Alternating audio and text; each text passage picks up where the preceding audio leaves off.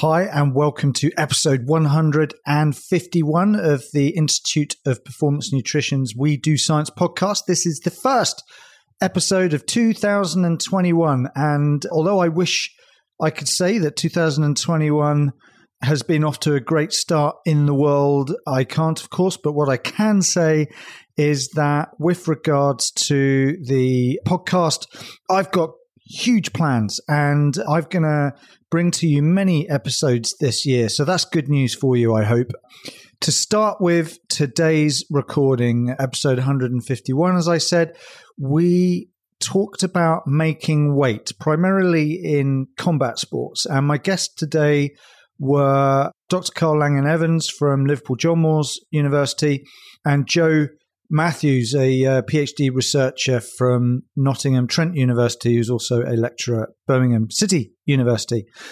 And boy, was it a great conversation, if I do say so myself. I really enjoyed talking for what felt like a good hour and a half. I haven't checked how long the episode was yet, but we talked about what making weight actually means, to be differentiated from losing weight, for example, but also why just simply achieving that magic number on the scale on fight day is not the best way to achieve weight when it comes to being a highly effective combat athlete. And we unravel all sorts of components of the science and I guess the practical side of making weight for combat athletes. We talk about nutrition primarily, of course, but we do talk to a certain extent about some of the training and other lifestyle components that will play a role in this. And we get into factors like, I guess, the fine line that there exists between achieving rapid weight loss and rapid weight gain. That is such a crucial and critical issue when it comes to making weight. We talk about the implications of not getting it right, factors such as energy availability and relative energy deficiency in sport and the male athlete triad, of course. We talk about the impact of feeding and hydration strategies. And we just generally talk about what we know and what we don't know. It is, as you will hear from the guys in today's conversation, still a new area, despite boxing or martial arts, UFC, etc., being many decades old, especially with boxing. When it comes to the science and what we know in that regard, it's still pretty new stuff. And there's much to be gained from both sides of those spectrums, and we really get into that. So I hope you really enjoy that conversation that you are about to hear the main recording for. But before I do that, just a couple of bits of news. Of course, you'll know if you have been following us on social media that we are very excited to announce that Professor Kevin Tipton has joined us at the IOPN as our Director of Science and Research. He was, of course, the last guest I had on the podcast in December 2020. I will be featuring Kevin regularly on this podcast series, so you're in for a real treat there. Loads to be learned from Kev. I have a variety of other things that I will announce in the coming weeks and episodes, but just a quick plug, of course, for what we do at the IOPN. We're not just about this podcast, of course. We really are focused on training and educating practitioners, people who are focused on applying the science into practice when it comes to sport and exercise nutrition. There, of course, is our main program, our diploma in performance nutrition, 100% online, and is very much practice focused. As I said, you can check that information out on our website at theiopn.com, where you also can find our practice management and nutrition coaching software platform that is called Sempro, and that has been designed to assist sport and exercise nutritionists, performance nutritionists, and nutrition coaches working with active people with both the tools that they need to actually run their practices, scheduling appointments, charging fees, all that sort of stuff, but in particular the tools you need to actually work with your clients, particularly in an online coaching environment, which many of us are currently doing. So we provide you with tools to be the best that you can be. Everything from habit and behavior change tools to meal planning, our new performance plates feature, all sorts of stuff. So go check that out via our website under the Sempro tag. And of course, our We Do Science podcast, you can find the links to the podcast website where you will find transcripts to all of our episodes, all links, resources, papers, and so on, and all the relevant podcasts that I've done over the years that relate to each episode. You can now find linked under the relevant podcast episode. So anyway, that's enough about that and all the things that we do at the IOPN. You can now enjoy my conversation with Carl and Joe all about making weight. Enjoy. Hi, and welcome back to the Institute Performance Nutrition's We Do Science podcast. Today, I am going to have what I know will be a fascinating conversation, which I will tease you as being about making weight. But before I get into the topic in more detail and why I feel this would make for a great discussion, I've got two experts for you today in the form of Dr. Carl Langan-Evans and Joe Matthews. Now, you guys know yourselves better. So, Carl, why don't you give us a quick intro as to who you are, and then we'll move on to Joe, and then we'll get on with this. Well, thanks, Lauren. So I'm Dr. Carl Langan-Evans. I'm a postdoctoral research fellow based at Liverpool John Moores. So currently I'm working as part of the Science and Sports Performance Solutions team with Professor James Morton.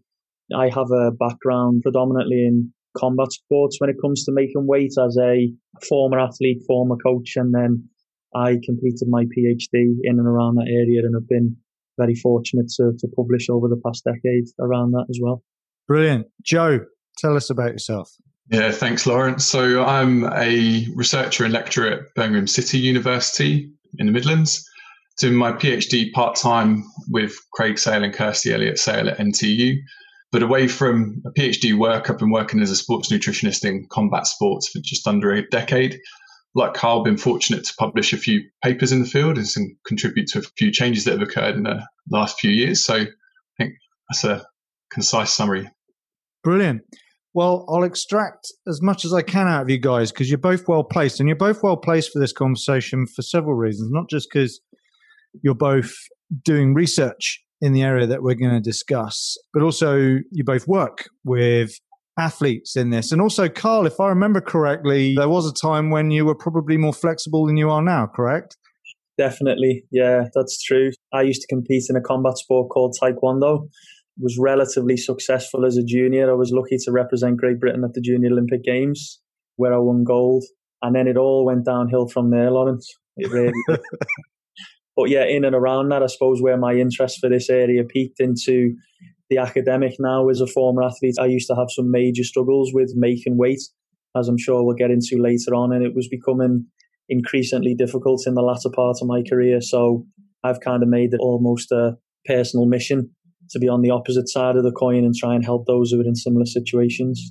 I'll come back to that because I think that's particularly relevant to why I wanted to talk to you guys in particular. Joe, do you have any particular interests on the other side of the manuscript or the microscope or biopsy needle with combat sports? Yes, no junior gold medals for me, unfortunately, but I did try my best. I started working with combat sports mainly from a fan of boxing, which I followed pretty much all my life. And growing up on the South Coast, I was based in Portsmouth, and Portsmouth University have a pretty decent boxing team. So I started working with them as soon as I possibly could. And then that gradually transitioned from the amateur boxers into the amateur and pro MMA.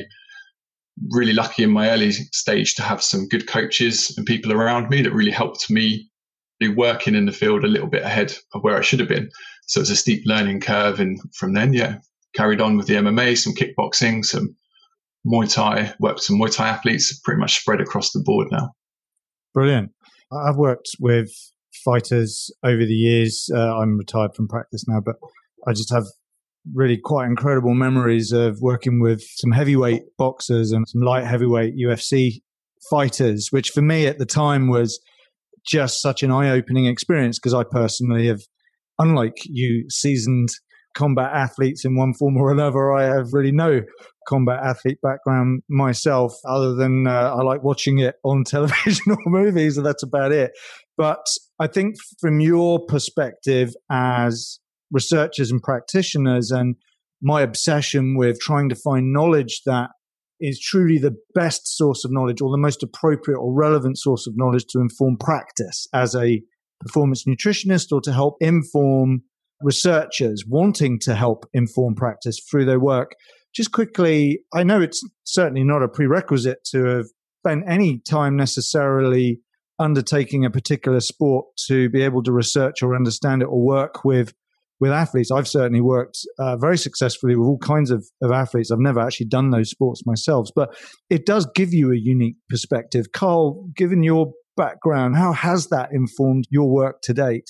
Yeah, I think it's a very good point. Me and Joe have actually talked about this before in the past.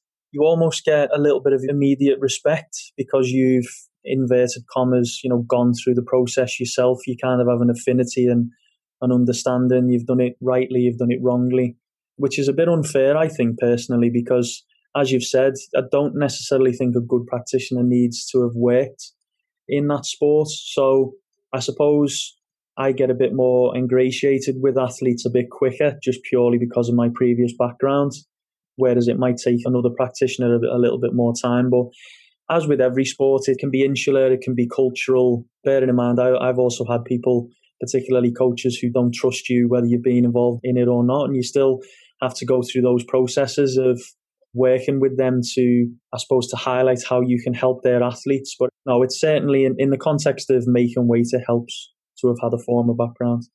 Sure. Joe, have you had the same experience? So mine would be different, and as Carl suggests, probably had to earn the respect a little bit more in the early phase. And the thing that made a big difference is spending time in the gym as much as possible. When I first started working on the South Coast, I'd spend a whole day in the gym just watching training sessions, interacting with fighters, interacting with coaches. Some of the work I did would be nutrition related, other it would be other personal stuff, and I would just park up in the gym and spend the entire day there.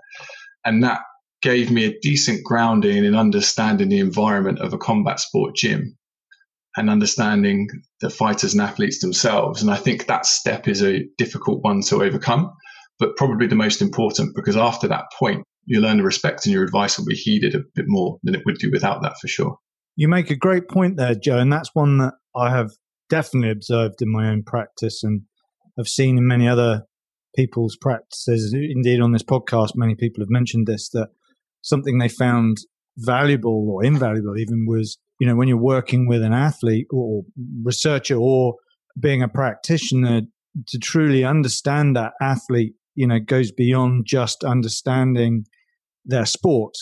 Understanding the individual could be anything from environmental to cultural issues, socioeconomic issues. There's a lot to it, isn't there? Particularly with fighting sports, I just mentioned the socioeconomical thing. Well, that is a factor. They don't necessarily have the money or the background or even the understanding of what, I guess, people that have lived luckier lives, accessibility to food, the idea of sitting down and eating, properly prepared, cooked food. It's a very interesting thing, which all goes into influencing what our athletes do and don't do and why they're doing what they're doing and what we have to try and, I don't want to use the word fight against, but it seems almost relevant in the context of this conversation. It makes for a pretty fascinating area of work. And I guess it would help here, I think, if we get into this idea of a combat athlete, and it's not just a case of them punching or receiving punches or kicks or whatever form of combat sport we're particularly focused on. There's a lot to that, Carl. Maybe you could, by way of introducing or defining this topic of making weight, what's weight got to do with it? Yes, we want to lose weight or look good in the ring or whatever, but why making weight? What does that term actually mean and why is it important? Yeah, it's an interesting one because I think one of the best papers that I tend to like to use as a definition for this is the Ackland paper, so the IOC paper from 2012, which basically states that you have obviously different types of events who are involved in the business of making weight. So making weight is a reduction in body mass, and that can aid in terms of performance benefits in relation to events that require propulsion, so gravitational sports that have an aesthetic judgment, and then obviously more so mine and Joe's remit, weight categorized sports where athletes are defined by specific weight categories or, they're defined by body mass in order to make the competition fairer. On that basis, Lawrence, I always say when you look at sport these days, and you'll be able to comment from your experience, and I know speaking, I'm very fortunate working with Graham Close and James Morton. I don't particularly know many sports who aren't in the business. of making weight these days in some shape or other. But I suppose the more nuanced and interesting side of this is the weight categorized sports, because it is a direct mediator of their performance outcome. And it stems from the whole idea, and I know Joe will expand on this, the lower category you get to in terms of either being bigger than your opponent in terms of overall size, or having longer levers, so longer limbs, gives you an actual advantage in terms of performing within that event. Even though, as I'm sure Joe will testify, there's no tangible scientific evidence to highlight that that is actually the case. In fact, there's some evidence highlighting that's the contrary, but it culturally stems from the fact that if you're able to get to a lower category, you're going to be a better athlete, you're going to be able to perform. And then there's also the flip side, which I'm sure Joe's probably actually better placed than me, of the fact that certain sports are regulated by the division in categories or the amount of categories. So actually, some athletes don't have a choice. Using me as an example, when I used to compete in Taekwondo at the Olympic events, the weight categories were 58, 68, 80 and plus 80 kilograms. So as an average weight of 67, 68 kilograms, my only real choice was to go to 58. So it wasn't necessarily necessitated by it was necessitated by a desire to perform, but if I'd have had a choice not to do that, then I certainly wouldn't have engaged in it.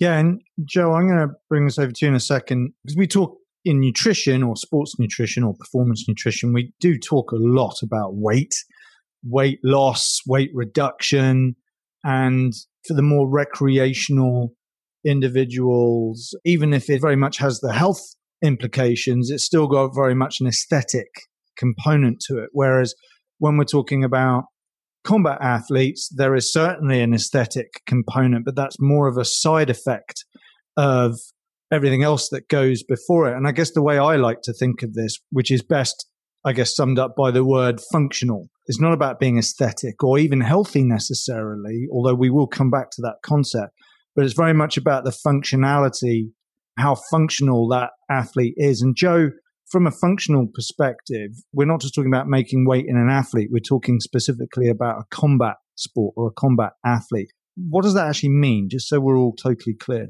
It's a good question, and it's going to mean something different for each individual fighter. So if you've got a combat sport fighter who predominates as a striking athlete, they might well want to be lighter and more agile.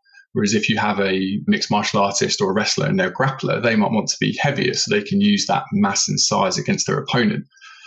And so what that process of weight loss looks like could be very different. And after the weigh-in, as you know, there'll be a rehydration period. Some fighters might gain a little bit more, some fighters might gain a little bit less, and that can be linked into the tactics, but also their own strengths as a fighter as well. I'm not sure if this directly answers your question, but there's a nice quote that a fighter said to me once. I'll give him a name check. It's Chris Mia. And he said that there's something to be said for being in the body that you compete in.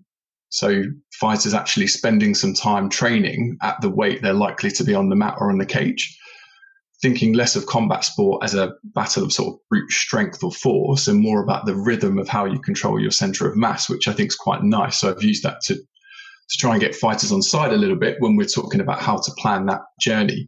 But the process is going to be so different from sport to sport, but also within a sport from fighter to fighter, depending on how they see that they can win the competition and win the bout.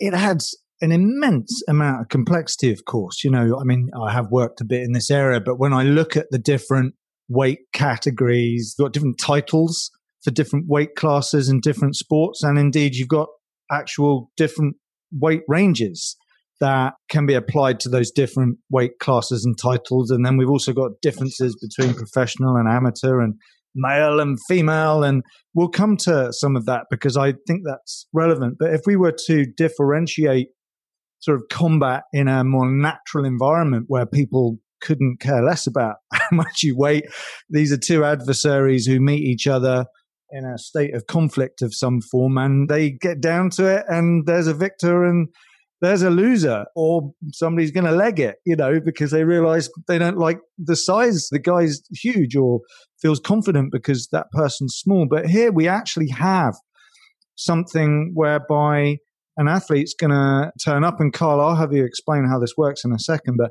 they train for ages and then they turn up at this event and they either are or are not the right weight. And if they aren't the right weight, well, they can be told to go home again. Or worse, they might not make it because their efforts to make weight kills them off before they even got punched. So I think that's what makes this so interesting. And of course, we've then got the difference between what, if you like, the folklore, what people have done for centuries and has been influenced by just doing it, practice, if you like, and then the influence of former athletes and coaches and so on. And then we've got you guys, or us guys, scientists, and we're sticking our fingers in on it and going, well, hang on, actually, what a lot of you guys have been doing isn't necessarily right. You need to do it this way because of the evidence that we've now discovered, which is what we're going to delve into today. But Carl, again, I don't know if everyone truly appreciates how complicated this concept of why they need to make weight. What's that all about? I think you give a good overview there, really, but it's a complicated issue in the sense that, as Joe's alluded to, there's certain reasons why a fighter wants to make a specific weight category that can be mediated by a desire to be more competitive, or, as we said before, some of the research that I've done, which is unpublished at the moment, has highlighted that you've kind of been forced is probably the wrong word, but directed into needing to do it, as you said before, based on number of categories or division in categories and things like that. And basically, you're looking at a reduction in body mass through both chronic and acute means. That's obviously dependent on time frame. Again, I'm sure we'll talk about that a little bit later on, but certain events have different, I suppose, inverted commas, camps. Some professional MMA guys might get as short as 3 to 4 weeks, whereas you look at classically in pro boxing, theirs will be as long as 12 weeks. And you're basically trying to reduce body mass through chronic means, i.e. manipulation of body tissues, predominantly, if you can, body fats, if that's available, and or maybe lean tissues to a certain degree. And then you have probably the most, I'd say, interesting, but also probably the most nerve-wracking, dangerous part, which is the acute part, where you're trying to artificially manipulate that body mass as well in order to lower it through, I suppose, means that we understand from a scientific perspective, from a point of view of liberating total body water, whether that be reduction in muscle glycogen content, which is bound to water, or gut content, which is bound to interstitial fluids and things like this. And then there's obviously trying to reduce those compartments of total body water through means of dehydration. And yeah, I suppose going to your earlier point, it's an interesting process. It's one that probably, as far as I'm concerned, is on par with any nutritional intervention that needs an nth degree understanding of what you're doing and why you're doing it. And at the end of the day, as you mentioned earlier, Lauren, if it's done incorrectly, it can kill someone. So quite an interesting process to be involved in. So Joe, I mentioned earlier, there's tradition and culture, which has been there for a long, long time. And we all grown up watching things like Rocky movies and so on. And you see it's all about the tradition and the culture and why they do what they do. And then the new kid on the block is science. And you guys are both well into performing the science and trying to understand this from that different perspective, where you've got to tease out the good and the bad, if you like, and the ugly that there is from this tradition and culture. And I remember a lecture that James Morton gave us on our program. This is years ago now. And he was talking about boxers making weight. And I think part of the conversational context was about bro science, actually, how we got to be careful with how we position some of the things that people have been doing for years and are still winning medals. And maybe we're thinking there's a problem with that, with our very limited understanding of where science is now. But yesterday's bro science might be tomorrow's highly respected science. We've just got to be careful there. Where are we in that spectrum of tradition, culture, and science, Joe? What I'm trying to say here is just how new is the science relative to all this tradition and culture. And as we're looking at that, or as you're looking at that as scientists and as people like myself as practitioners are looking at that, how should we position all of this at this point, you think? Yeah, it's another good point. I think it's important that the science isn't at all in opposition to tradition. These aren't two separate things. These are sides of the same coin, and science is trying to validate aspects of the tradition that people have found to be successful or not. If you were to enter a gym and say, I'm a sports nutritionist, here's what our papers say, this is what I'm going to do, you're probably going to struggle a little bit, to be honest. We know that when it comes to reducing body fat, maintaining muscle mass, like kind of chronic body composition strategies. We know there are certain principles you can apply, and it's about conveying that to the athlete, but also understanding what do they currently do. So if you come to a fighter, say, and they say, well, I normally follow a ketogenic diet throughout my whole fight camp, you could explain how that might be affecting some of the adaptations to training, but also that when they get to the fight week, they're leaving less tools in the toolbox, and then we're going to make that final 5 or 7 days a lot harder as well. Now, if that athlete chooses to continue with what they normally do, that's no problem at all from my perspective. We just structure it so it can be as effective as possible within those constraints. Over time, and once you've done a few fight camps, you tend to find that people are more willing to change. And if they see someone else having success with a different approach, that's normally a good buy-in. So if you've got some senior fighters who can act as role models, the message coming from them can help shift those traditions a little bit more towards the science where we want them.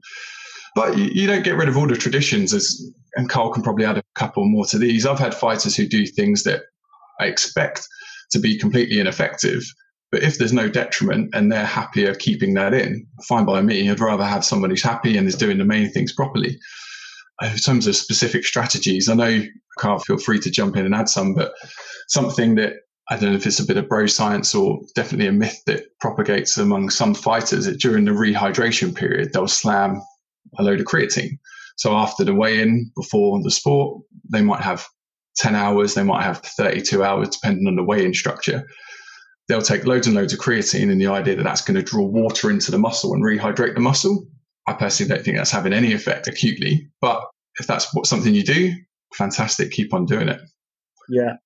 Joe's highlighted some really good stuff there. Probably going back to the original question to a point, it's a little bit like everything in life, Lauren, that there is a lot of really, it's improving. I have to admit, being involved in this, probably similar to Joe over the past decade, as fighters are coming through now, I think they're probably a little bit more informed, rightly or wrongly.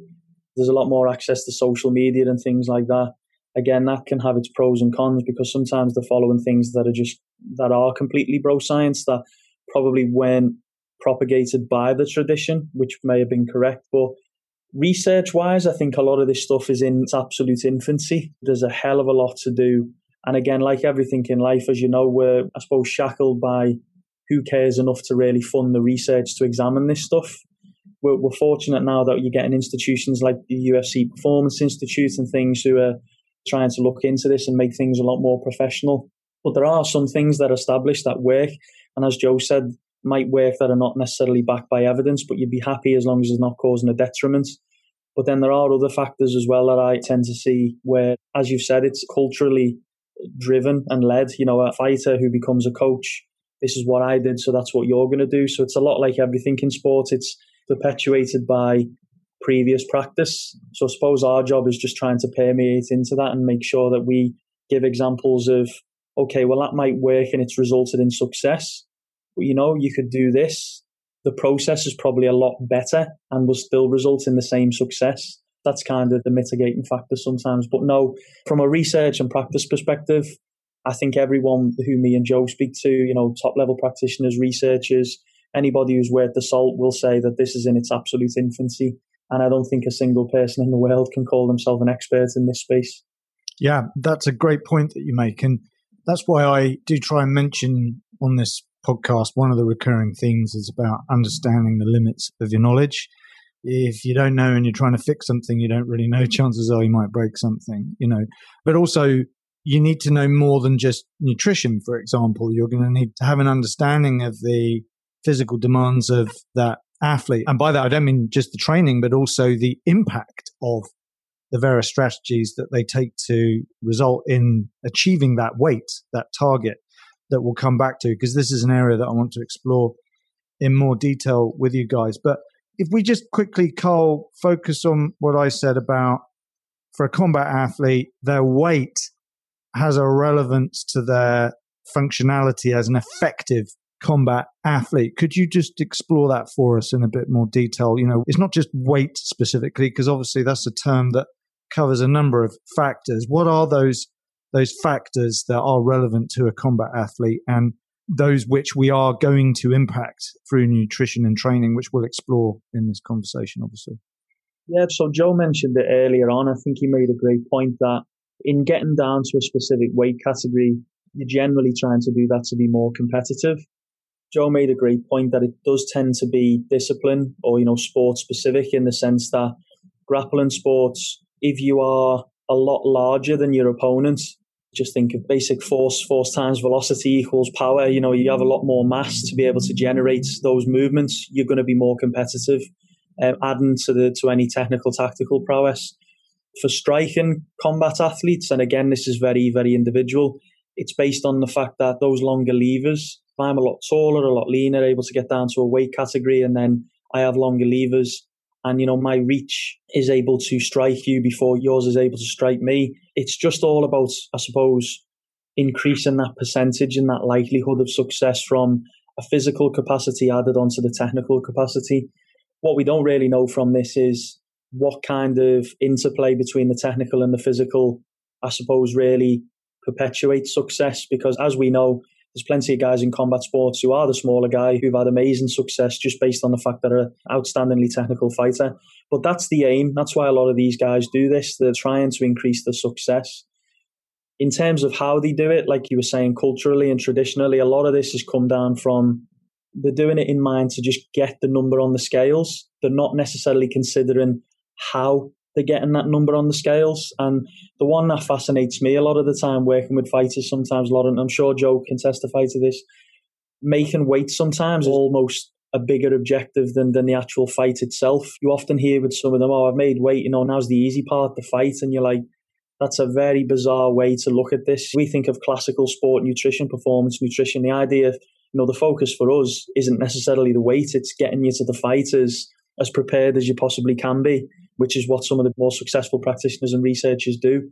But yeah, a lot of these guys culturally will just focus on getting to that weight. I've been guilty of this in the past. My coach was my nutritionist and my mum was my personal chef. So I could tell you about some of the stuff I did in the past prior to having any nutritional help. I look at it now and shudder. I mean, I do remember one time when I was 15, my expert nutritionist and my coach, I think I had to lose 6 kilos in a week. And he put me on a diet of 1 bowl of carrot and turnip a day with some OXO sprinkled on top. So as you can see from that diet, very well periodized with plenty of protein and, fuel for the work required plan. It was just just abysmal. And thankfully, I actually failed the weight by 0.1 of a kilo because I was in no fit state to compete whatsoever. And bizarrely, psychologically as well, I hadn't even considered the context of the fight. I think the only focus was making weight. Had I had made the weight, I probably would have gone, oh yeah, now I have to fight. So yeah, it's a strange one. I understand the desire and the need. Joe will testify to this as well. There isn't any solid scientific evidence, but, from our own practice, generally, it does help to be bigger. So I understand why they want to do it. I just don't think a lot of them understand how to do it with the context of actually performing after they've made weight. Okay, so there's a hornet's nest of issues or a can of worms that we're about to open because, for a start, I remember one fighter I was working with who was explaining to me that, his anxiety, his worries, his concerns were that his greatest adversary was not who he was going to fight. It was that number on the scale and himself in trying to get there. And you witness torture going for an amazing amount of time. And like you say also, and this is what we will tease out in this conversation today, this discussion, is the speed at which they achieve that number and the strategies or the methods that they use to get there without necessarily a consideration for the quality of what that weight is, or I guess the deleterious effects that could have, not just on their performance, but indeed on their health or their survival even, as you mentioned before, but also just from a basic sort of nutritional perspective. It's also this focus that people get into when they think about sports nutrition. They start going back to things like calories and macros, and they don't talk about food and what food actually does for a person, which, yes, feeds them, but it nourishes them in many other ways. And for somebody who embarks on something that is so extreme, where they make such great sacrifices, food becomes the enemy.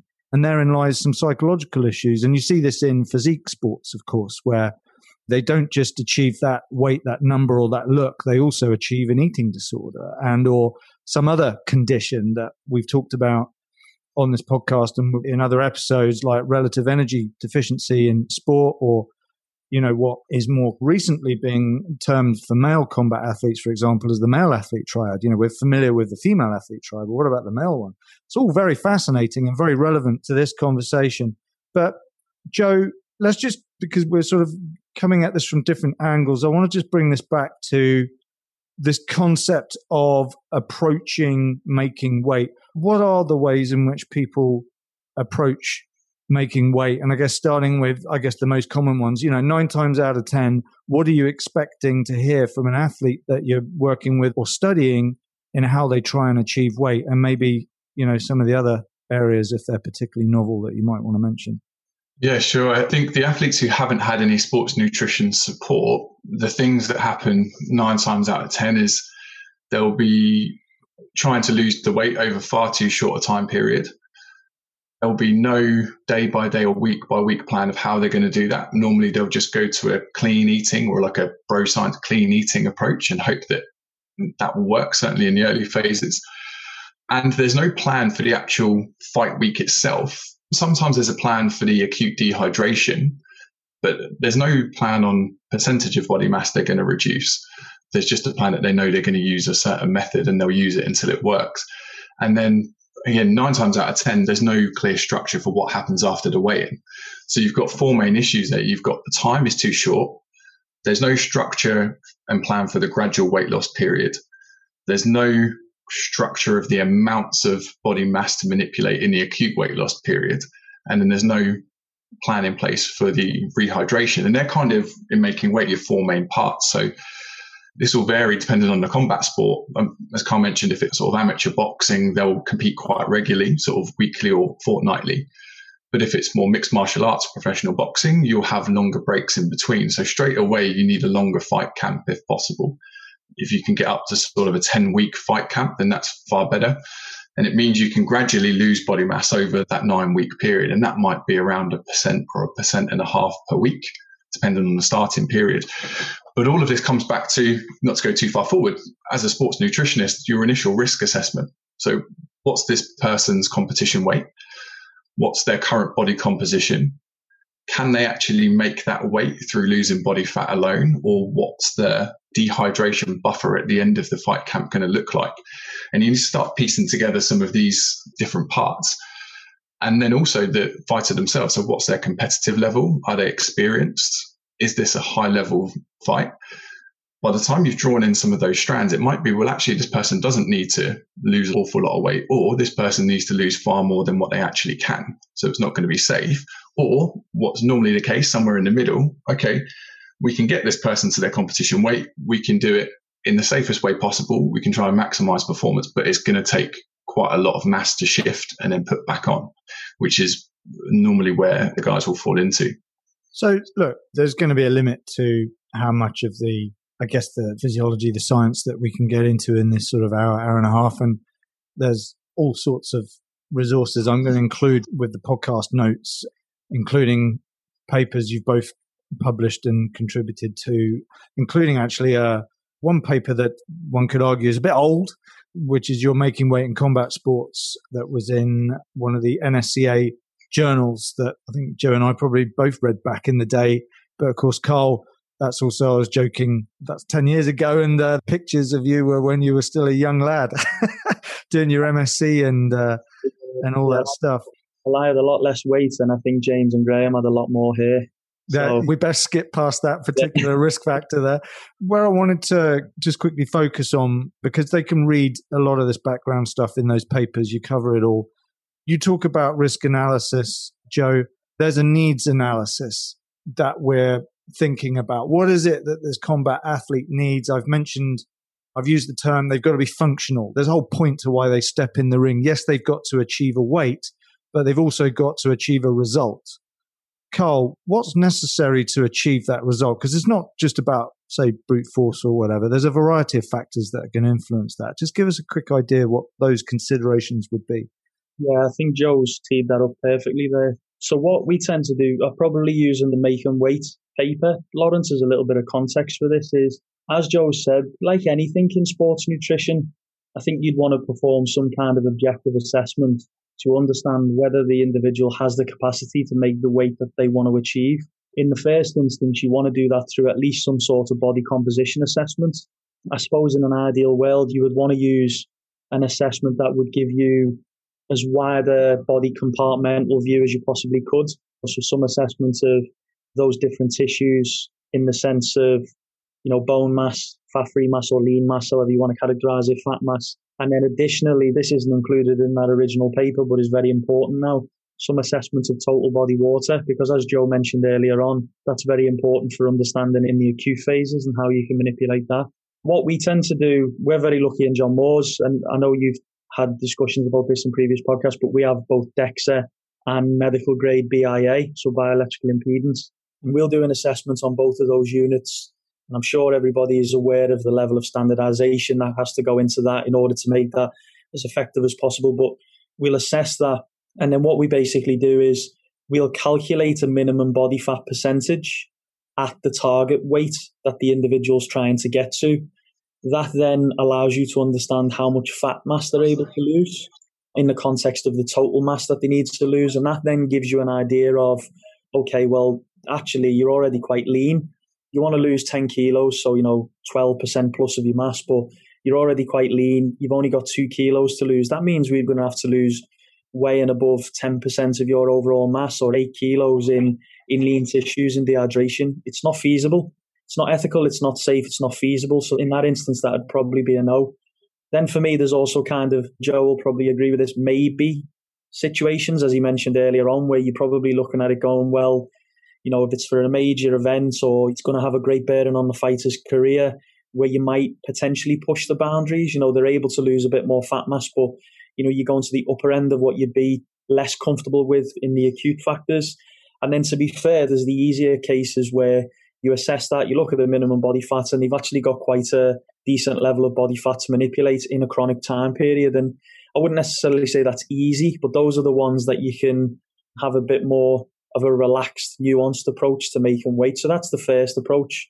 If you establish that they're actually able to make that target weight, the next thing you want to do is try and decide what level of energetic intake you're going to try and utilize to achieve that. Now, within that paper, and we still kind of stick to this at the moment, this was, again, showing how old I am now, Lauren, but this was, I suppose, pre-energy availability craze. But black and white days. The black and white days, yeah. We've always advised that you want to at least target a minimum energetic intake of the athlete's RMR, predominantly being, as you guys both know, those metabolic functions that are utilized by RMR are really key to, I suppose, offset any of the effects that you get from a low energy availability state, which leads to things like athlete triad and RED-S and things like that.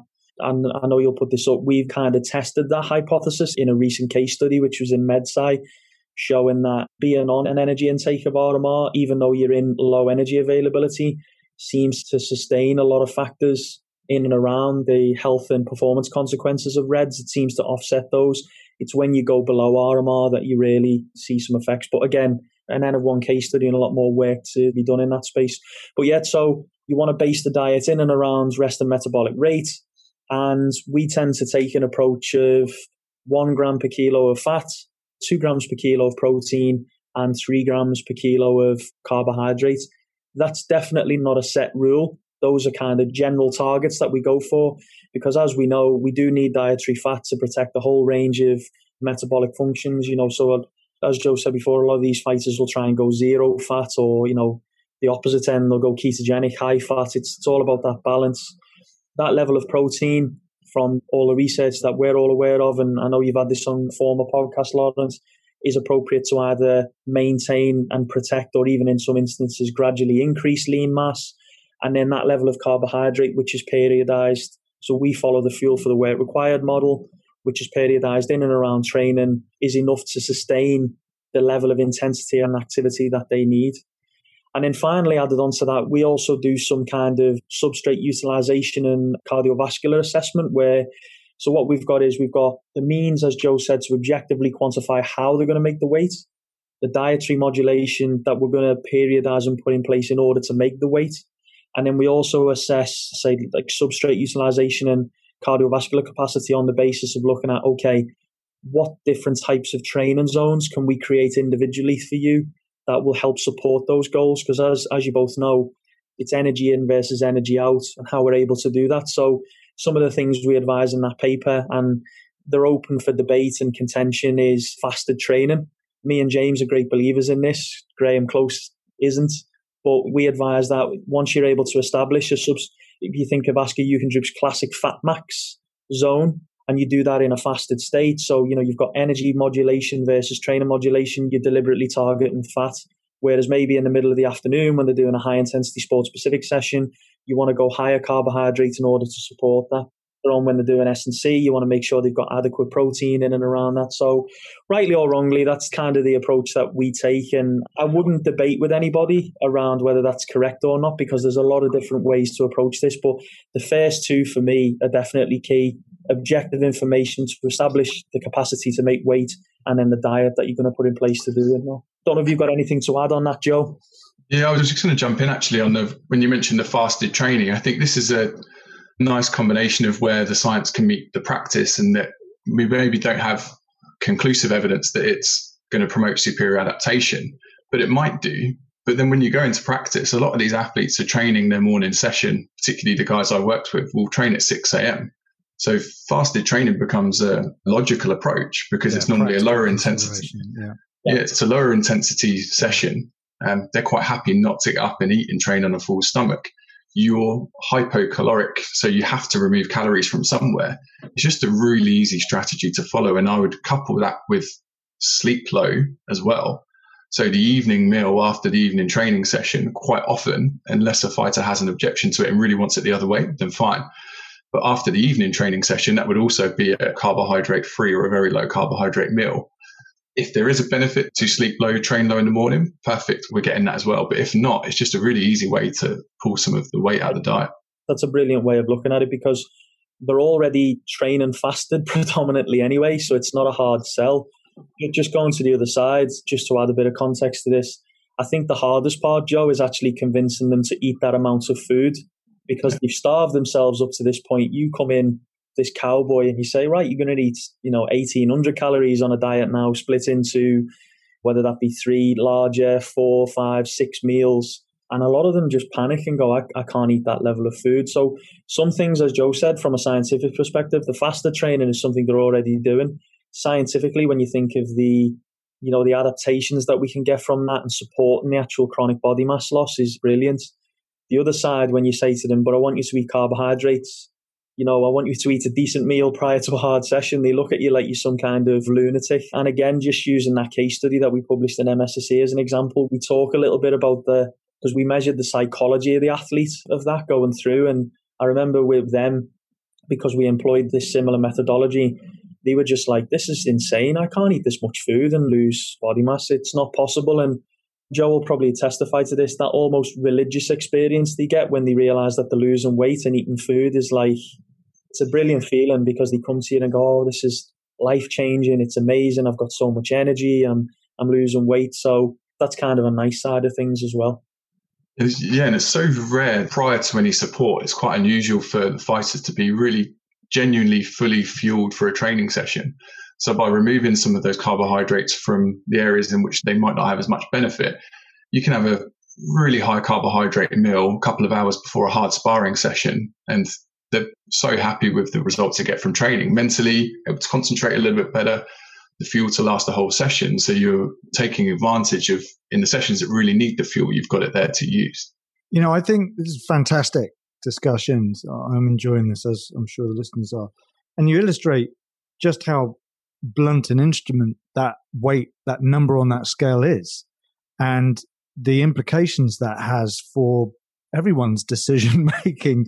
And it is true, there has to be a practical consideration to this as well. There's a lot of things these people do for their training, which in many cases is considerable amounts of training, but also there's very much a personal preference. And you use Graham and James there as an example, and I know that James is perfectly happy to train fasted, and Graham's extremely grumpy if he hasn't had breakfast. So there lies a perfect example. But going back to that blunt instrument, which is the weight on the scale and or the target of that weight they have to achieve, brings us back to this issue of time and timing. And Joe, I know you've done some work in this area. We'll come back to this concept of rapid weight loss and rapid weight gain, but there is a time span in which these targets are achieved, and there's a magnitude of effect there. There's quite a lot involved in that process, which is believed, rightly or wrongly, to be an advantage where, yes, they might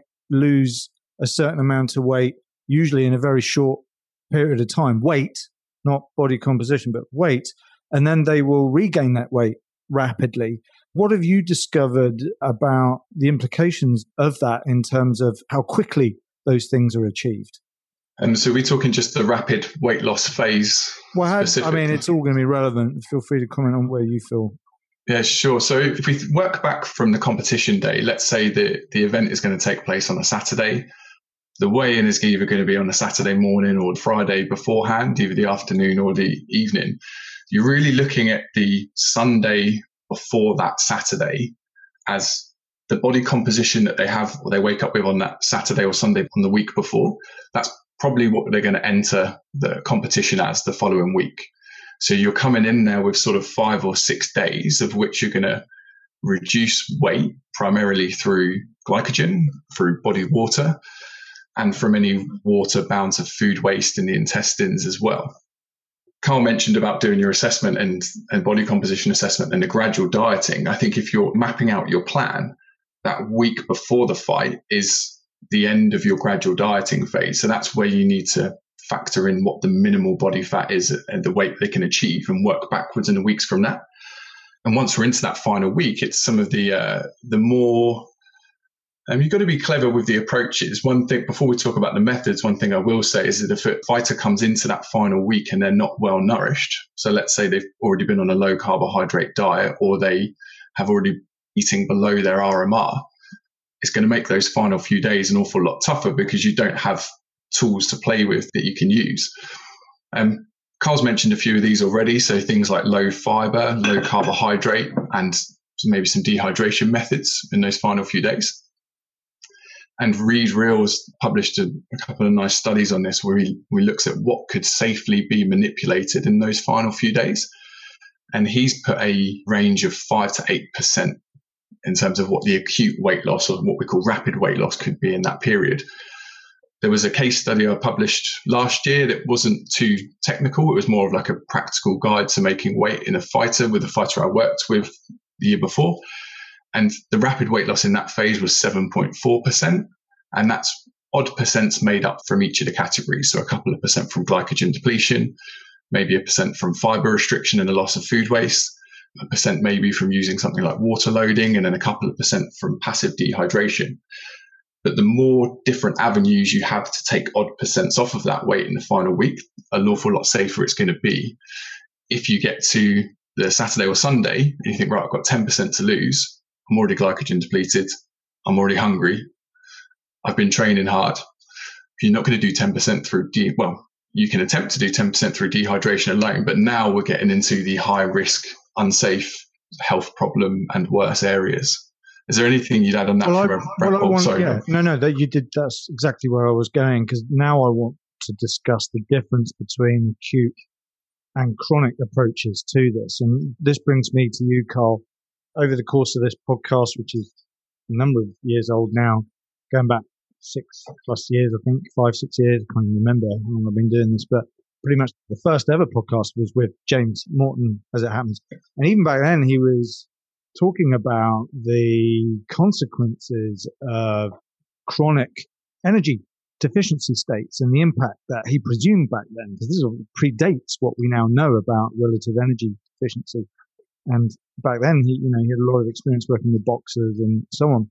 But if we fast forward it to where we are now, and I know, Carl, you've done research in this, and a number of episodes back, I had Jose Areta on here, one of your colleagues who's very much a world-renowned expert in this concept.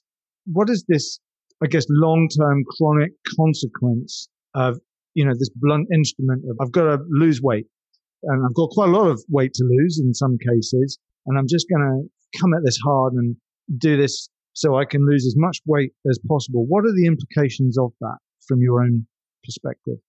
Yeah, I'll probably break it down into three phases if it's okay, Lauren. I spoke about the chronic phase and the effect of that, touching a little bit on what Joe said around the acute, and then the one that I'm getting quite interested in now is the post events as well, so the kind of effect of that. So the big thing, and Joe will probably agree, is given the general timescales that you get with a lot of these fighters, even if it's as long as 12 weeks, you mentioned earlier on aesthetic, athletes like bodybuilders or physique athletes, we're not doing this over 6 months. It's not a really transient, gradual approach, day by day. You can regard it as short or long. It depends on your perspective, I suppose, but it's not a large time frame. So these guys have to be in a low energy availability state in order to achieve the weight. I think if you followed the classical guidelines of between 30 to 45 kilocalories per kilogram of fat-free mass, they just wouldn't gradually lose that weight in time. Also bearing in mind that a lot of research that we would probably like to conduct in this area, ethically, you're just never going to get the status to be able to do that. So from my mind, there's never been a study that's actually looked at that, but a lot of the time you need to be in low energy availability. From my own practice, and then from that paper we recently published, again, we make this explicit. It's only an N of 1 case study, so it's got to be approached with caution. You don't necessarily see the deleterious effects of male athlete triad or RED-S. Males seem to be quite robust to that. And as long as it, as Joe's mentioned, is planned, periodized, it's done in the context of trying to make weight within day and between day with a consistent thought out strategy, they seem to do okay. Adding on to that, we're quite fortunate at the moment that literally next week I'll be concluding a 2-year long case study with the same design, but in a female athlete who's in the UFC, so repetitive camp. So again, you're looking at an individual who's in low energy availability for 50% of the whole time. And again, individualized, but very robust. We haven't seen any menstrual cycle effects. We haven't seen any kind of effects on performance or classic responses with RED-S. And I know this is something that Nancy Williams and Mary Jane D'Souza out at Penn State are kind of saying. It's when you look at the effects of a model like Triad or RED-S, energy availability is a factor. It's a lot wider than that. It's considered in the context of everything. So the chronic elements for me, I think when it's planned and when it's well designed, the effects are quite minimal. And, it can be constructed in a way and I suppose modulated in a way where there's not really that many effects. In the acute, as Joe said, it's really about a certain level of objectivity. And there's a lot of strategies that we can follow, as Joe's mentioned, to get down there. What I do find fascinating is me and Joe can tell you from our own practice, we know this stuff works. But if you look at the research and literature around, say, gut content manipulation, for example, that doesn't come from combat sport research. It comes from medical colonoscopy papers. When we look at things like glycogen manipulation, it's not been done in a combat sport realm. It's your classic Bergstrom papers from back in the 60s where we know if you exercise like this, you get a reduction. So we're not necessarily following any methodology that's being proposed within the area. It's more just classical science. And for me, I think that's definitely the part where you objectively need to measure. I know some of the better guys now, and we do this, and we highlight this in our case study. A reduction as minimal as only 2 to 3% can have pronounced physiological effects on things like cardiac function, cognitive function, specific performance. You need to measure things like heart rate, blood pressure. You need to consider the context of how you're making the weight acutely, whether that be actively, passively, heated environments.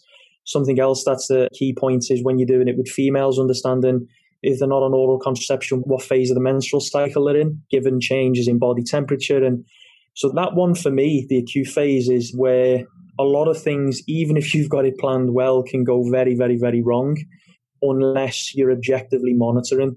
The big effect for me, the one where we've seen the most effect, and this is probably articulated best in our case study, is the post. Because as with most things in life, they've made weight, they've performed, they don't need you anymore, and they just basically go off and do their own thing. And you see this from literature as far back as the early 1900s. A classic response to energy deficiency is this rebound hyperphagia. So basically an overeating, where There's a lot of, I suppose, open interpretation to this at the moment, Lauren, about whether it's psychologically regulated or physiologically. Personally, I think it's both, where you're trying to recover that energy deficient state by eating as many calories as you can in a shorter period of time. So what a lot of fighters do is they'll rebound often above the baseline weight that they started, and that'll be concomitant with an increase in fat mass. And then, as we highlighted in the case study, and this was of huge surprise to even us, there's a total cessation of training. You've got this huge increase in energy intake, which comes with a rebound in weight and fat mass. And that's accompanied by things like, in that case study, we highlighted a 450% increase in fasting insulin, which was on the same level as a type 2 diabetic. Within a period of only 5 days, a huge reduction in the capacity for rest and fat oxidation, lipid profiles that were indicative of somebody with poor cardiovascular health. So me as a practitioner researcher, and Joe can add to this, I think we've probably got a nice process now for chronic and acute modulation of body mass for weight making in categorized sports. The one that is starting to really interest me, and I'm trying to figure out in my mind of how we can not reverse, but I suppose deal with this, is the post phase, is the hyperphagia phase. And Joe might have some stuff to add on that from his own experience. I was going to ask, actually, I completely agree with the Red-S stuff in fighters who have a well-structured and periodized nutrition camp over a period of weeks. I've not seen any evidence of some of the Red-S symptoms that you might expect to occur given the conditions. But do you think, rather than sort of the MMA athletes, who we're talking MMA where they compete less frequently, what about some of the amateur boxers who compete, or the amateur combat sport athletes who compete more regularly, particularly if they might be around adolescence as well, where they're trying to constantly maintain a similar weight while also going through growth and maturation? Have you seen anything that would link more to the Red-S stuff there at all?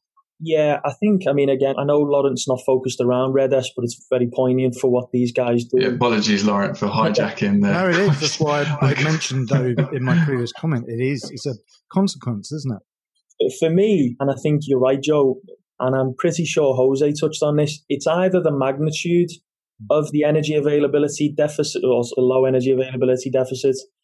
So as you see from classic research papers, some of your colleagues, so the Papa Giorgio papers that Craig did, looking at low energy availability over a couple of days, when it's very, very low, and we showed this in our case study, it can happen in a matter of days.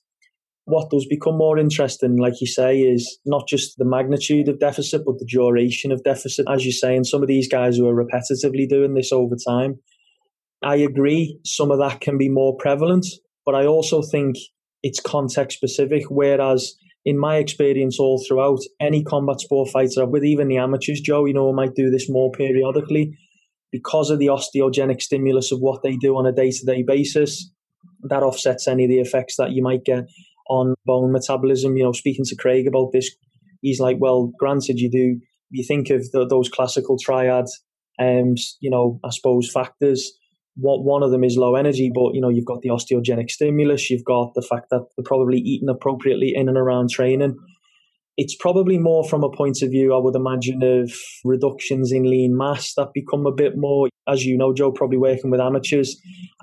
Using boxing as an example, amateur boxers, when you compare the amateur boxer, I suppose, frame or classical archetype athlete versus a professional boxer, they're very lean, they're very thin, they're very wiry, probably because they're in a state of low energy availability more so than the professionals are camp to camp. So, yeah, I agree. There's definitely stuff to be said about that. I do know, speaking to some colleagues who work with Olympic athletes as well in the amateur combat sports, things like changes in RMR, so, metabolic factors and blood profiles becomes a little bit more prevalent. But I suppose the flip side of that is, and again, we showed that in that case study, it's very easily rescued as well. So I think, like you said earlier on, Lawrence, it's about objectively recognizing and monitoring these things and then being reactive. So yes, it's more prevalent. I would definitely agree, Joe, and I'm sure you can comment from your practice, but fortunately enough, it's quickly rescued if you're able to identify that soon enough.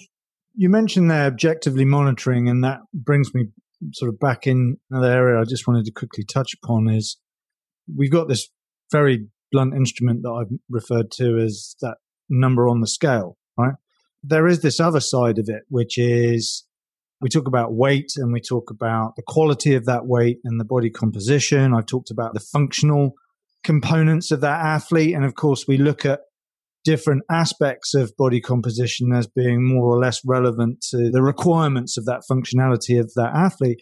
And of course, that brings us to not specifically sort of an aesthetic requirement, but nonetheless the aesthetic outcome of a leaner, potentially more menacing looking fighter at the end of that. And for those of us that are working as performance nutritionists or strength conditioning coaches or so on, you can't help but have that as be part of something that you notice, or the athlete themselves gets confidence out of looking a certain way.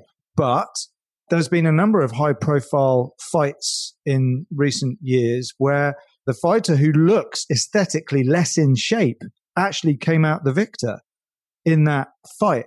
And in fact, speaking of Graham, I think you even made a comment about that on a recent one, where are we maybe becoming too obsessed with body composition, given all the different factors that result the outcome of the fight?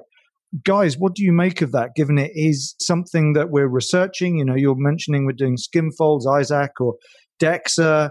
Body composition seems to be highly relevant, but bearing in mind tradition, culture, and then we're using science to inform our practice, where should we be positioning that in our focus on all this? It's okay, Joe. I'll probably, going back to what we were talking about earlier on around a lot of fighters' focus is just on the weigh-in, and, you know, they kind of forget the events. One thing I will say for the weigh-in, and Joe, I'm sure you've experienced this as well, there is a little bit of a competitive element around the weigh-in, Lauren, from a point of view of you've hit the nail on the head, aesthetically looking better than the opponent. I mean, as crazy as this is, something that I used to do, because in amateur combat sports, it's obviously not a televised individual weigh-in. You know, people will wait in line, you'll go in, you'll weigh in. I used to turn up to the weigh-in with a half-eaten Mars bar.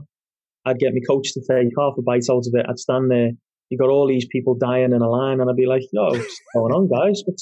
Everyone's struggling to make weight, literally smelling this Mars bar from a few inches away. Like, my God, I would love to eat that. So there is actually, I suppose we haven't made enough focus on that, Joe. There is an element of the weigh-in where fights can be won and lost, whether that's aesthetic, whether that's tactics. I know a most recent example, using Scott Robinson. I know one of his fighters, Gal Yafai, when he fought recently, turned up to the weigh-in and kind of like drank a pint of whatever it was. It was something pink, you know, to get under his opponent's skin. Yeah, and he hasn't like eat a bar of chocolate.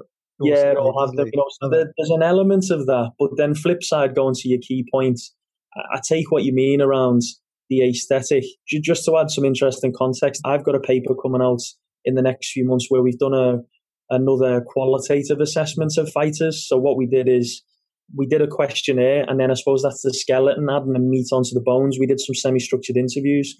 And what I found very interesting, Lauren, was when we actually asked a lot of the fighters about, are you bothered about body physique and aesthetics? Because there are some papers, Joe, thinking of the Peterson papers that assess those guys, and body image was quite prevalent. You know, a lot of them are like, yeah, I like to look good, it's important. The guys that we asked said they didn't care about how they looked. It was all about the number on the scales. I don't care about how I look. I just need to make the weight, about making the weight and being competitive.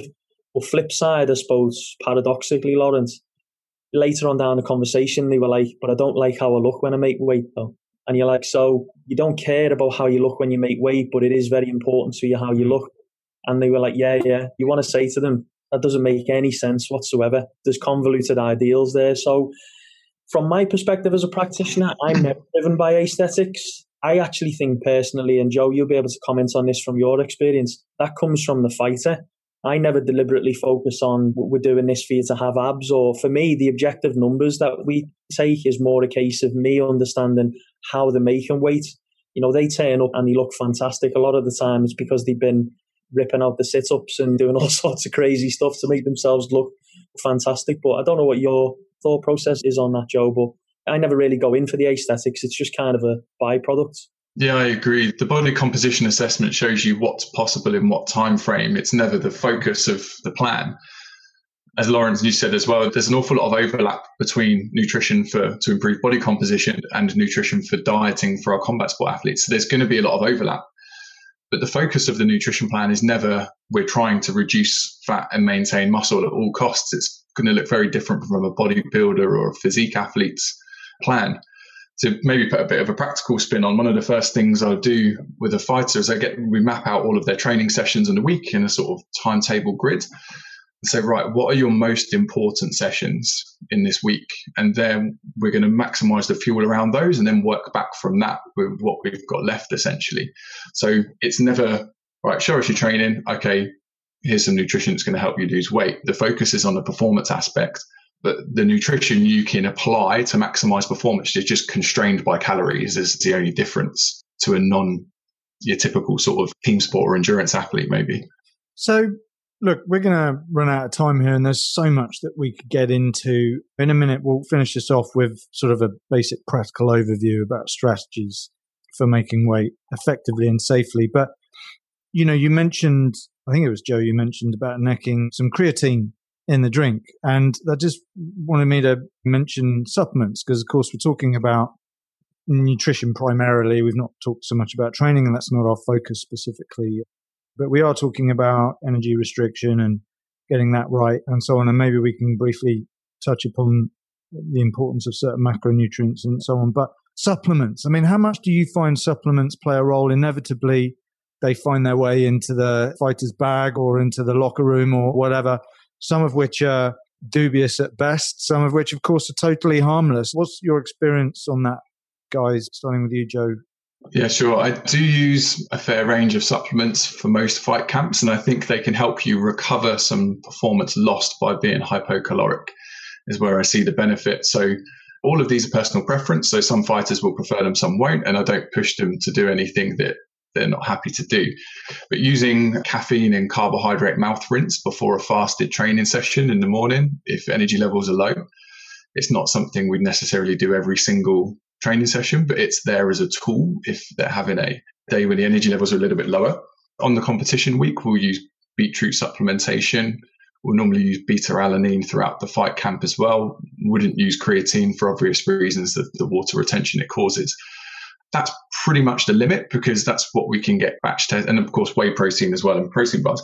But that's what we can get Informed Sport tested. We trust it, or we're pretty confident that it's not got any contaminations in, which is super important for these guys.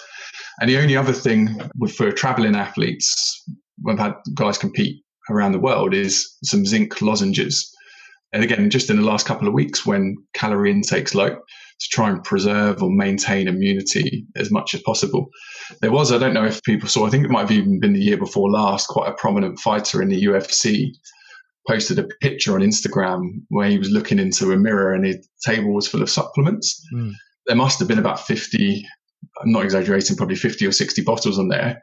And a few weeks later, he tested positive, I believe. So I just think the sheer number and range of supplements is unnecessary, but also the risk-benefit ratio is only there for a few of them, I think.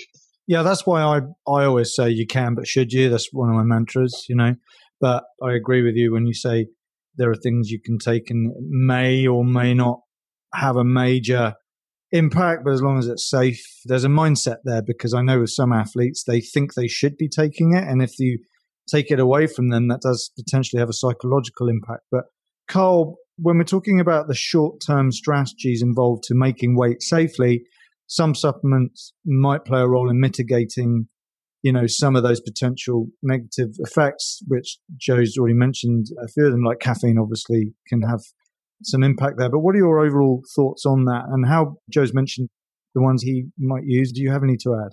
I mean, the only one that I'd probably have to add, and this is something that we've played with, but I am yet still to find an ideal combination that doesn't result in gastrointestinal distress, is sodium bicarbonate. We're really lucky that we've got some colleagues up at Edge Hill, just up the road, who are looking at this and are looking at things like encapsulation. But I'm sure Joe can agree, when you're working with certain athletes who compete in white uniforms, it's never a good idea to take sodium bicarbonate untested, but without a tested strategy. But no, I totally agree. I would love to really have these athletes on creatine. I think we're all familiar with the additive effects and benefits of creatine, but it just tends to come with that additional excess of total body water. Beta-alanine for me is a bit of a mainstay. I encourage as many of the combat sport athletes as I can who I work with to go on that, following some of the guidelines from Professor Craig Sale and his group. don't necessarily play around as much with nitrates. I have in the past. I just tend to find that unless you're actually with the athlete and you're giving it to them or directing them. So probably similar to you, Joe, with more of the pro guys might use nitrates, but with other guys not necessarily so. And then I suppose the king of all the above for me is caffeine. It's just absolutely tremendous to rescue some of the performance decrements that you get during the isocaloric stage, as Joe said. But I think ultimately it's a little bit, it depends on the individual. I've worked with some guys, probably similar to you, Joe, who just don't want to touch a thing. They're literally not interested. And similar to what you said, Lawrence, I am very much food first approach. So I don't particularly use whey protein unless there's a need to top it up or for convenience in certain times. Always try and go food first if we can. So the opposite side of the coin to guys who don't want to touch anything are those who you pretty much just have to convince to stop taking as much stuff. Again, probably you'll have experience of this, Joe. The CBD is just rife in combat sports at the moment, Lauren. I don't know a single person who isn't taking it or isn't inquiring about it or wants to take it.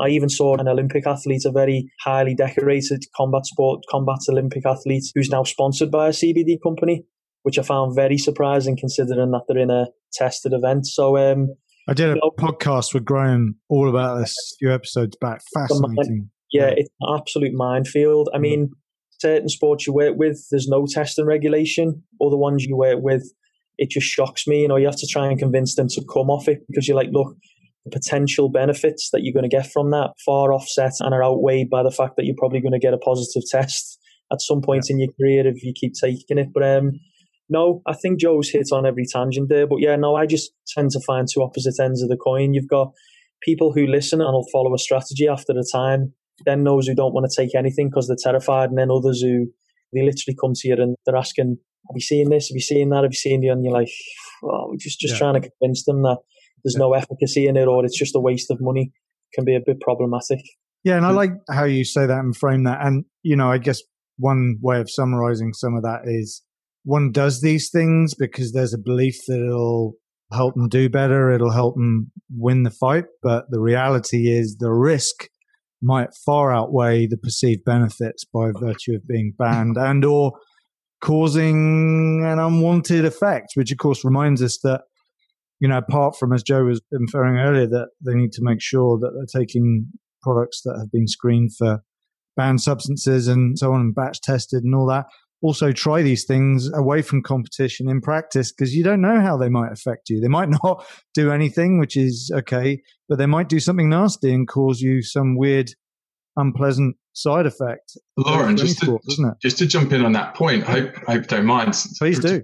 From moving the supplements to kind of a practice, the practice component, I've been quite persuaded with Brian Saunders has done some work on this, on how you deliver the supplement and maximizing the effect of the supplement, whether that's through addition of a placebo.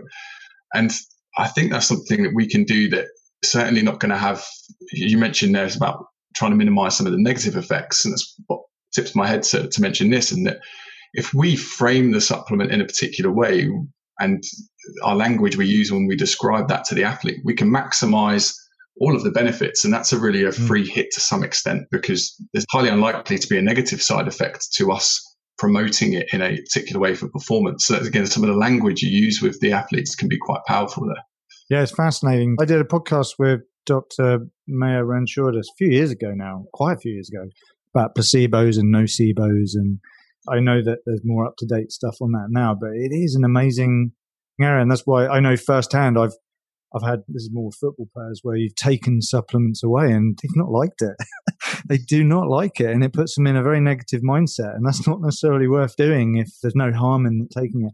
Look, there's a lot for us that we could continue with. And of course, that's a reason for people to read your work, your papers, your reviews, your original research, and so on. So I'll be attaching all of that to the podcast notes, and there'll be a transcript as well to this podcast. People can read about that. But I think people would attack us in the streets if we didn't at least come up with some sort of practical overview to polish this off with. So guys, maybe between you, I'll throw you in the ring, so to speak, and maybe we could just come up with some sort of practical overview of making weight and just some of the main areas of consideration that need to be factored in, bearing in mind, of course, there are various kinds of combat sports and so on. But starting with you, Carl, is there a number of areas you wanted to overview for us, please? Yeah, I think to summarise for me, going back to what we talked about earlier about that objectivity and assessment is absolutely key. I'll just give you an example. There was a guy who I got approached by who's based over in Spain, a fighter who wanted to get down from a higher weight to a lower weight and was asking could I support him. And I just said for the volume of body mass that they needed to lose without having some sort of assessment of their body composition, it's a complete guess. And as it turns out, we were very fortunate to be able to get him a DEXA scan. And it turned out that he didn't have the capacity to make that weight. So now we've got some form of objectivity to make a decision on going one way or the other way. So anyone who you work with in this space who's worth a salt will always do that. The one that worries me, I think, is, and I don't want to get into this too much, but I'm sure Joe will support, is some of these weight cut specialists that you get out there now who do 3-day courses and are then out in the world operating as like I say, as the title entails, as a specialist within this area. So always work from objective data because it can be quite a dangerous process. Chronically, I think, as Joe mentioned, have a plan that needs to be time considered. It needs to be periodized. It needs to be focused in and around within and between day global strategy of how that's planned and modulated around training and in line with any supplements that you're using. In the acute phase, Joe's already mentioned them, but a huge shout out to Dr. Reid Reel, who's now head of performance nutrition at the UFCPI. He's done some absolutely tremendous work looking at strategies for the acute phase. But as Joe mentioned, we've probably got a lot of tools in the box there, but that needs to be considered in the context of the time of the event, the amount of time you've got for recovery and things like that. And then also the preference of the athlete, how they'd like to make the weight. And then probably a big factor for me, the one that I think a lot of practitioners even lose focus of, is the most key part of this entire process is the recovery between the weigh-in and the event. You can get somebody to the scales in absolutely incredible shape and they can make weight in the best way possible. But if you mess up the bit between coming off the scale and standing in the competitive environments, for a lot of people, that's where the fight can be won and lost. So make sure that you've considered all other factors around that. And then, just for those who are working with these athletes, just nobody's an expert. Like say, me and Joe have been involved in this for a decade. I've even done a PhD in it. It's like everything in life, Laurent. The more you learn, the less you know. Make sure that you speak to other like-minded colleagues and make sure that you expand your practice to try and look for other facets that you can bring in to improve things. I know between me, Joe, and a lot of other guys out there, we have kind of a small network where we all talk and communicate and bounce ideas off each other. So don't be too insular in your practice. Please certainly communicate. Joe, what would you add to that? I think there's some great information. There's not too much to add. I think we've probably covered a lot about some of the chronic and acute strategies. Maybe just a practical tip based on learning from my own mistakes is I would get fighters to monitor their body mass daily every morning, but I'd only really be concerned with the average weekly change. I think turn the clock back 9 or 10 years, I used to get a little bit spooked when the weight would change from a Monday to a Tuesday. And then you start making changes to the plan that just aren't necessary, where I think that average weekly weight, the average of the 7 days, can give you an awful lot more insight to what's actually happening. It can help calm you down a little bit, help you be composed, because if you're not composed and you're panicking, that's not going to instill the athlete with too much confidence either. But I think Carl's covered all the main things, some great points in there. That's a great point. Joe's right. I've done exactly the same thing as a young practitioner. You see the number on the scales fluctuate and you become really nervous and probably a bit more reactive rather than being proactive the way you should be. And then the only final thing to add on top of that, I think, Laurent, as well, is with that objectivity of data, and I personally find this helps your process, share it with the athlete, explain it, get them to buy into it and understand it, because at the end of the day, that's them on a page, it's them on a screen. It just helps. There's a lot of this where you'll work with certain individuals and they're like, I don't care about that, I don't want to know about it, just tell me what I need to do. I try and actively, I suppose, encourage and enforce now these guys and go, look, you're making the weight, I'm not. I want you to understand this. I want you to understand what's happening and why. And I think when you get that buy into the data, I love it now. I have fighters and, they call it the dreaded DEXA because they're like, oh, see them walking in like they're walking into a prison when they're coming in for that start of Camp Dexter and they're like, oh God, what's this going to look like? But it just helps to give you that level of buy-in. And a lot of the fighters I work with now, I suppose, understand the context of what they're doing just as much as I do. And it's good for them to know that because they're able to also then subjectively feedback to you and it just makes the process more informed. There's a perfect place for us to end, I guess, which is understanding the limits of one's knowledge. And I think that is an issue that we have going back in time. You talk about weight cut specialists who are probably going to unsubscribe now from my podcast. But basically, that is the issue. I mean, listening to you guys talk about this, you've done your degrees, masters and PhDs or finishing up your PhD, and you've very honestly said you just about have scratched the surface of this. There's so much to know. And I guess that's the issue. It's very easy to try and do things without truly understanding just how likely it is to damage your health, damage your performance or worse, and there's a lot to it. And that's obviously the point of this podcast, for example, is to help get some of that knowledge out there. Carl, you wanted to add that? Yeah, just a final point on when I say weight cut specialists as well, Lauren, just because actually I think you raise a good point. I might have done some people a disservice. I'm actually good friends with some guys who've done these courses, but I think the better guys actively seek out more information. So I've got a couple of, like say, really good friends, really good colleagues who've done those courses, but they've realised that that's one element and they need to know more. So yeah, this isn't a witch hunt against weight cut specialists. I think just anybody who calls himself an expert and has everything in life is trying to sell you a service and a product that isn't necessarily very well means tested. And that can be exactly the same for an established sports nutritionist. This is a process that can be very deleterious to health, so make sure you do your due diligence. Well, look, you're right. And it comes up periodically on the podcast. Everyone, especially in the current climate and economic impact of this pandemic and so on, people want to make a living. And I guess some people will offer advice and services very honestly, not realizing the limits to their knowledge. And there are some severe risks associated with this. As you say, they're not the ones that are putting their life on the line and getting in the ring one way or the other. But listen, thank you so much, guys. I've really enjoyed having this conversation with you today. So much has been discussed, so much could have been discussed. And of course, much of that we'll find in your papers and so on. But if you guys quickly wanted to mention ways in which people can follow you and your work, I will put links into the show notes and when I tweet, etc. But Carl, how do people follow you and stay up to date with your expertise and knowledge on this? Yeah, so I suppose one of the best places to follow me is either on Twitter or Instagram. My handle on both is @CLE_SPOSCI, so SPOSCI. My details are on there so people can reach out, get in touch, whatever. Similar to Joe, always happy to talk about this area. And then, the other one is probably similar to all three of us, PubMed. I've got quite a unique double-barreled name, so I'm easy to find. I'm sure Joe will mention as well, we've got a couple of nice papers coming out, one in collaboration together with some other colleagues, ECSM position stands, and I've also got a piece coming out in the EJSS special review in female athletes on this topic. Lots of exciting research from us both coming, for sure. Great. Joe, how about you? For sure, the best place to catch me is probably on Twitter, which is @JoeJohnMatthews. Pretty much the only place I'm active, but happy to answer any questions. I've always got time for discussions like this, so thanks for having us on.